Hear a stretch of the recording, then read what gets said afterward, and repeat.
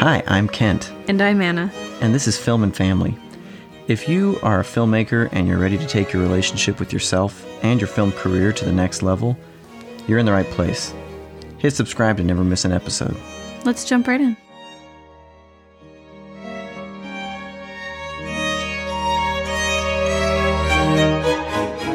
Well, and something else. So there's this article by Dr. Victor Klein, who is a professor of psychology and has written a number of articles on this topic and worked with clients on these topics as well in his practice. And so he talks about how this works in your brain. What starts out as a spectator sport eventually fills your brain with a vast library of antisocial fantasies that have the potential of eventually being acted out, which can lead to, within a healthy marriage, infidelity and sexual addictions. And outside of a marriage, it can also lead to considering rape or aggression or even just a misunderstanding of what sex is all about.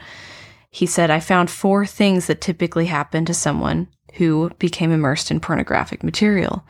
And it was first, in this sequence, they became addicted. So it is addictive. Exposing yourself to it enough, they would start to come back for more.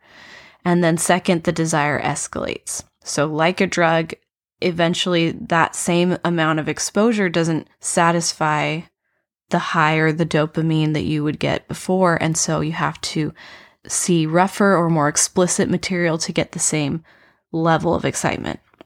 So then it escalates. And third, they become desensitized to abnormality in behavior. So things that initially were viewed as offensive or startling or shocking, they eventually accepted. And the brain became so used to them that it would embrace them, which led to fourth, a tendency or temptation to act out what was witnessed. And, you take all the people who go to jail, and it's just most people who end up in jail for violent crimes consume pornography. And that's an addiction that's hard for them to quit. So pornography obviously has a negative effect on our brains, and I think most people will agree with that. Some people will defend pornography probably because they're addicted to it, and they're going to say that it's not addictive probably because they're in denial. But I don't know how you can argue with the science on this. However, we're talking about movies, right? So movies aren't pornography, they're art, right? But if they are appealing to that lower sense, it has the same addictive quality. I would agree with that. So I think that we've got to be wise and say that pornography is the visual portrayal of sexual activities that appeal to our lower sensual brain. That doesn't mean it's our evil part of our brain. It's just the part of our brain that's going to drive those kinds of desires. And if we're consuming it, it could have an addictive quality. On that same note, this brings up the whole topic of the delineation between erotica and art, pornography and art. And where does the art justify the nudity or sexuality, and where does that justification fail? Or does it ever fail? And if it's in the context of a movie, is it ever pornography? I think some people would say if it's in a movie, it's a narrative. And if there's a narrative, it's not pornography. So you kind of have to really figure out what is pornography. I've heard one person define it as, no, pornography is only something that you masturbate to. Well, that would mean that if I was looking at stuff for hours on Pornhub or some sort of pornographic website and I wasn't masturbating, that means I'm not looking at pornography. I think that's a radical definition and pretty much untrue, because this doesn't say anything about, none of these studies specify that activity as being a qualifying factor of the definition of pornography. So where is that line? It's a kind of fuzzy line, but if it's fuzzy, then I think we better exercise some caution. In what ways do I consume nicotine or some sort of addictive drug, whatever, I don't know. And where's the line? There's maybe a degree of, I guess there's crystal meth, and then you could go down like all the way down to nicotine, and you could go all the way down to like energy drinks, and then you could go down to like Mountain Dew, and it's like all of these things are addictive. To what strength? To what degree? To what degree is it harmful? You could probably live a pretty high quality, wonderful life and still drink Mountain Dew every day. But is it good for you? Well, no, it's not good for you, but you could drink it every day and probably live a pretty good life. Well, you could easily say, like, it's not affecting me. Right. I don't think it is affecting me, but the Mountain Dew is affecting you. It is. It's not going to make you lose your soul, and you're not going to end up in jail because you drink too much Mountain Dew. Well, and I think a lot of us, unless you steal some from the store. I think that this is as common as sugar, but more addictive. And I think a lot of us are addicted to sugar and don't realize it. And if we start to try to cut it, we might experience withdrawals and realize how difficult it is, how common it is in every, I can't buy bread without it having sugar in it. It's in everything. So we are not advocating that you adopt our exact point of view. We haven't even shared our exact point of view. No, we haven't. But I think you can kind of pick up on it. Yeah, I mean, you can tell like kind of what we think there. But we're not advocating that you adopt any specific point of view on art and nudity and sexuality in film. But we are advocating a thoughtfulness that takes into account the potentiality of danger, right, in all of these sorts of portrayals, and being really wise when we think about what are we putting in the world, what are we putting in ourselves, and what are we doing for the cast and crew that we're working in if we're practitioners of any influence in this industry, which any practitioner has some degree of influence. And so let's be wise and make these decisions from a place of intelligence and not a place of just whim, whatever that decision is. Because I think some of us damn ourselves by saying, I'm just going to put my head in the sand and ignore all of it. In fact, I think it takes putting your head in the sand and ignoring all of it to either say nothing is pornography if it has a storyline, and it's equally as ignorant to say that I'm never going to look at anything ever that's rated R. And so I don't want to criticize people. I'm just saying, let's think it all the way through and be as intelligent and sensitive and wise as possible. There definitely is a continuum and a varying degree of damage that can come from what you view. And I think generally when people think of pornography, they are thinking of kind of the most damaging that's out there, stuff that is purely designed to arouse those senses, and they often are shown as being violent or that gender imbalance and things like that.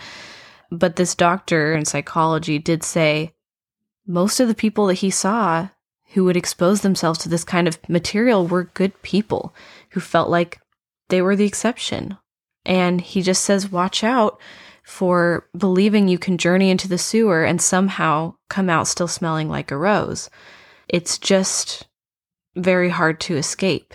And we may see people who seem to be exceptions to that, but that doesn't mean it's a good idea. Well, and I think that we can see that based on how much divorce there is in our industry, how much mental illness there is in our industry, how much attempted suicide there is in our industry. That's all correlative. And I'm not saying that because we have nudity in our films, people are trying to kill themselves. Just saying there is a correlation, and we should dig into that and be thoughtful. And I would encourage people in the research industry to dig deeper into these things and try and find a causal root to these issues. But until then, hopefully this was helpful. Well, and there has been lots of research done, and it's just a matter of accessing it and looking for it if you want to. And I'm guilty of this too. I think it's easy to think that you can watch things and not be affected. And I think, for example, I have never taken much issue with watching things that swear. And I generally try to avoid the F word. I really just dislike that word. And especially when it's used like 60 times in certain films, I just avoid that. Now you know how conservative we are. And, I don't mean that in a political way, obviously, but yeah, so your point about that is? I just think that it's easy for me to watch things that have swear words in them and feel like, yeah, that's fine. I understand that that's normal for a lot of people and it's not going to affect me. I don't have any desire to swear. I don't think it's very attractive language to use, and I have a full vocabulary available to me already. And I can go in and have that mindset. And yet, since I've become an adult and I've watched more films with more swearing, I actually find myself thinking those words sometimes in my mind or letting them slip sometimes, which I never ever used to do. And it's not something that I want to do. I just think it shows that even with that perspective, my brain is still getting exposed and normalized. Conditioned. Yeah, conditioned to that.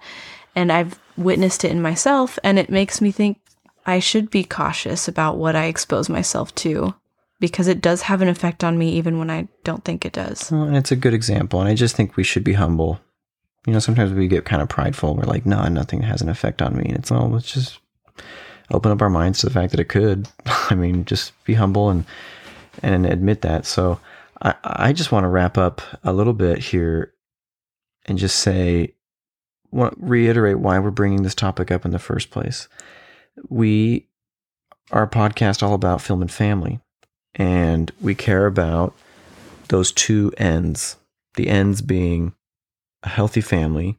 One of the means to that healthy family is a living wage and a good career in the film industry, specifically making movies like feature-length narrative films, documentary, fiction, I don't care. I don't want to exclude commercial filmmakers or aspirational feature filmmakers or whatever, but we want to make that into a good, living, sustainable career. That career is a means to a good family, but remember that art is a support system for life and not the other way around. That's a Stephen King quote that we'll probably bring up and have brought up. We don't want to let the art become so important that something about the way we make it or the way we consume it destroys or hurts our families. And that's not to say you should be scared of art or you should be scared of nudity or sexuality. That's not to say that we are telling anyone what to do. We just want to bring this up because we want to be able to bring everything up. We want to be able to talk about everything and be intelligent in the way we consider these things.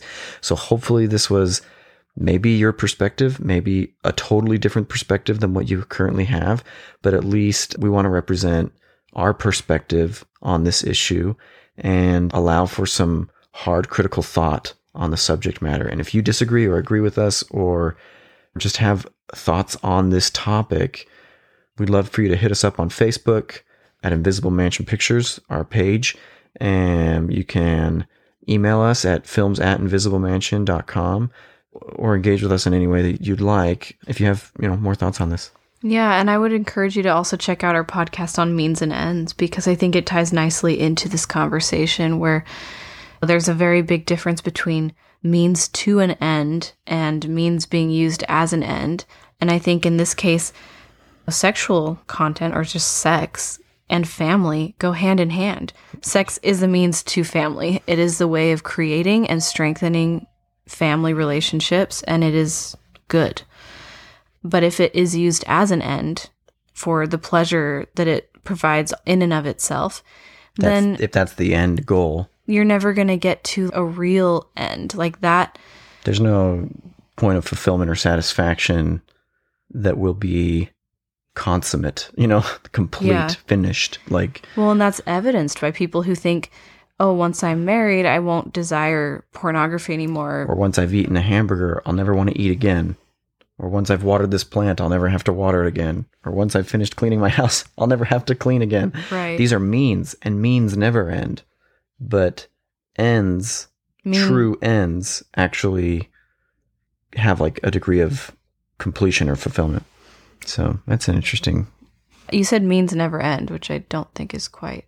Well, if the means are the end, you'll never get to the end because it's not an end; it's a means. They can prevent you from the end that you want if you stop there, and then you're limiting yourself in your capacity for joy and growth. And on the other hand, it can be a means to a beautiful end. Yeah, like a film career being the means to a sustainable family. Whereas if I'm sustaining my family, my film career is fulfilling its purpose. But if my whole purpose is having a successful film career, and it's not for the sake of serving other people, how do I measure the completion of that end? If a successful film career is the end, I could always make more money. I could always make bigger movies. I could always make more movies more rapidly, better, more whatever. I could make movies that more people like than dislike. And how do you measure that? It's sort of a mechanism towards something, toward connection, towards whatever your end is with the art. The art is a means. Art is never an end in and of itself.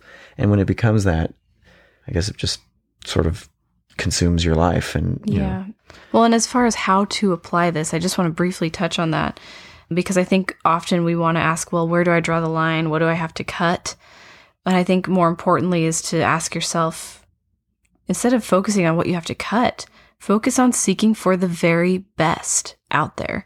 And there's plenty out there that's very good and very wholesome. And we found this as we curate our not our film diet, but our film diet and our actual food diet is seeking for the best in taste and health. It's not healthy just because it's devoid of poison. Health is actually seeking after nutrition. And so I think there's more to it than just what am I going to cut? But it's what am I going to spend my time feeding my mind with? And no matter what your personal values, limitations, or lack thereof are, there's more media in the world than you could ever consume in a single lifetime. Even films. There are more films in the world that meet your personal criteria or values than you'll ever have time to consume. So don't ever look at it as like I'm going to watch less movies now. It's like, no, just go find the greatest movies scarcity. that exist. I mean, we're vetting Criterion Collection, BFI, all the subscription services, our local library, and it's not like a ton of research, and it's not super hard to find. Like, you find one great filmmaker, and then you find that guy's inspirations or that lady's inspirations, and wham, you just open up this world of more movies, and we're never going to run out of movies. We're just not. We're never going to have time to watch all the good movies we want to watch. And I'd say 9 times out of 10, we watch really good movies that we like. And like, I'd say 4 or 5 times out of 10, we watch excellent movies. Yeah. And 1 or 2 times out of 10, which is still really common, we watch life-changing movies. I swear we watch a life-changing movie once or twice a month, where I watch a movie and I'm like, oh my gosh, that's one of the most amazing movies I've ever seen. I actually feel like those limitations have helped me focus on the best movies out there, whatever those limitations are. I just want to say that again. Like, I'm not advocating for very specific prescriptions here. So. Yeah. And same thing with like our health when we eat at home. We have delicious food. Like, I think we found some really yummy food that we eat. And yeah, it's not like there's since no I don't eat scarcity, sugar, I'm going to die of hunger. Like, but we have decided there's certain things, like we just don't cook with concentrated sugars at all. That doesn't limit us at all. I can still get fat by eating too many calories, and only be eating healthy things. But yeah. So I think it's good to just decide like what am I going to cut if I'm going to cut something, and then look for things that you like that don't have that, or substitute it out. Like when we're cooking, we'll often just take our favorite recipes and substitute out the sugar for a natural sweetener like honey. What does this have to do with film? Well, I think that the way this relates to film is like, first of all, I just want to say, if you are planning to do this, a great reference is IMDb. What I don't recommend is going by ratings alone, because I think ratings are just all over the board and not helpful at all. And they change over time. Yeah, so don't let other people make your viewing decisions for you. Yeah, that's just them deciding for you and being kind of lazy. But you can look on IMDb Parents Guide and see exactly what content there is as far as violence, swearing, it's and nudity. contextless, unfortunately. I've heard some people complain that it has spoilers. There's more to movies than spoilers, you guys. It usually tells you if it's a spoiler. It's not a big deal. Either way, there's more to movies than spoilers. We watch films because they're art, and if it's only about the narrative pizzazz, then you're just watching movies purely for entertainment. And if that's the only reason you're watching, then we do it every time we watch a film. It's never a problem. Get out of the business. Yeah. It's never been a problem for me. So it just helps to know, and then you can decide going into it. You're never surprised. You're never like, well, I wouldn't say never, but usually you're not surprised by anything. You just go in feeling comfortable, knowing what to expect. And if there's things you don't want, there are plenty of editing services. ClearPlay makes it very easy to take out content you don't want to see. And that's a whole argument in and of itself that some people have an issue with. These are services that you can use if you want them. If you don't like, they are available to you. I want you to know that. Yeah, if you don't care about Parents Guide and you don't care about editing, then I guess this part of that podcast isn't for you. But I do know there are people out there that want those options. And for Anna and I, we want to watch a lot of the canonical films.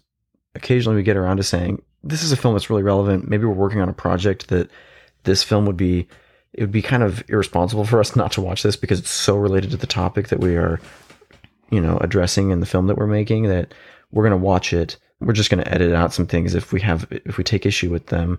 One of the best movies I've ever seen. We really like Anna Karenina by Joe Wright, 2012. It's a masterpiece. I think it's great. I wouldn't watch it without a filter because of my own personal values and the way I feel like they irresponsibly portrayed some of the sexual behavior in that film. That said, on the flip side, they do some really constructive stuff talking about some of those issues. Constructive in my opinion. Some people didn't like that movie. That's the case with any movie. But anyway, so hopefully you feel like this was empowering. And hopefully if you are of at least some degree of a like mind as sort of our opinions on this, you don't have to be. You don't feel alone, because I feel like we are those that have certain media values who want to make thoughtful, rich, artistic stuff, and they're not just trying to make like propagandistic films that espouse their own beliefs, but they actually want to make art that's challenging. sometimes I have felt alone in my opinions. And I've in talked to lots of college people. or in the film industry circles, and most people don't agree with us. So I think there's more of us out there than we think. So I don't want us to feel alone. I think we should not be ashamed of the values we have or the feelings or beliefs that we have. They're just movies. Well, and it doesn't have to stop you from making stuff. Yeah. And from going to film school. And I definitely know people who were interested in that career path and chose not to, specifically because they thought, I can't be in that career without being exposed to these things, compromising my values, or as an actor. But it's not true. You can. Sleeping around with people or acting out in ways I don't feel comfortable. But that's absolutely not true. And we just want to share that for us, we have certain values. This is how we keep them. It's not stopping us. And just if that's something you're also trying to do, there's some hopefully helpful resources for you to think about and use. Awesome. Let's wrap up this episode, and we appreciate you joining us for this likely 2-part episode, and just look forward to hearing from you about this topic if you like, and seeing you on the next podcast episode. Thanks for joining us today. If you like what you're learning on the podcast, the best way you can compliment us, as always, is by giving us a 5-star review. Yeah, or a referral. And when you're ready to take these tools to the next level and really apply what you're learning on the podcast to your life, we can help. We have a program. It's called the Film and Family Program, where you get to experience your very own real character arc. So we know that a lot of you are feeling that you want something badly and you're having a hard time getting it, and we're going to help you get it. We'll help you discover your unique story and make your own life your greatest masterpiece. And hopefully that will help you be able to tell stories from a place of authority and authenticity from your own experience. I think as filmmakers, we have the unique gift of being able to, as a living, inspire others to live their dreams by showing them examples of what's possible, both in the stories we tell and even more powerfully in our personal lives, which are real. And so basically, you can't do this for others until you've done it for yourself. And that starts with you and with your story and your journey. We do that in the Film and Family Program. Awesome. Click the link in the show notes to learn more, and check out some of the helpful links that we've included in the show notes to dig deeper on the topic that we talked about today. And thanks so much for joining us. We'll see you on the next episode. All right. Bye. Bye.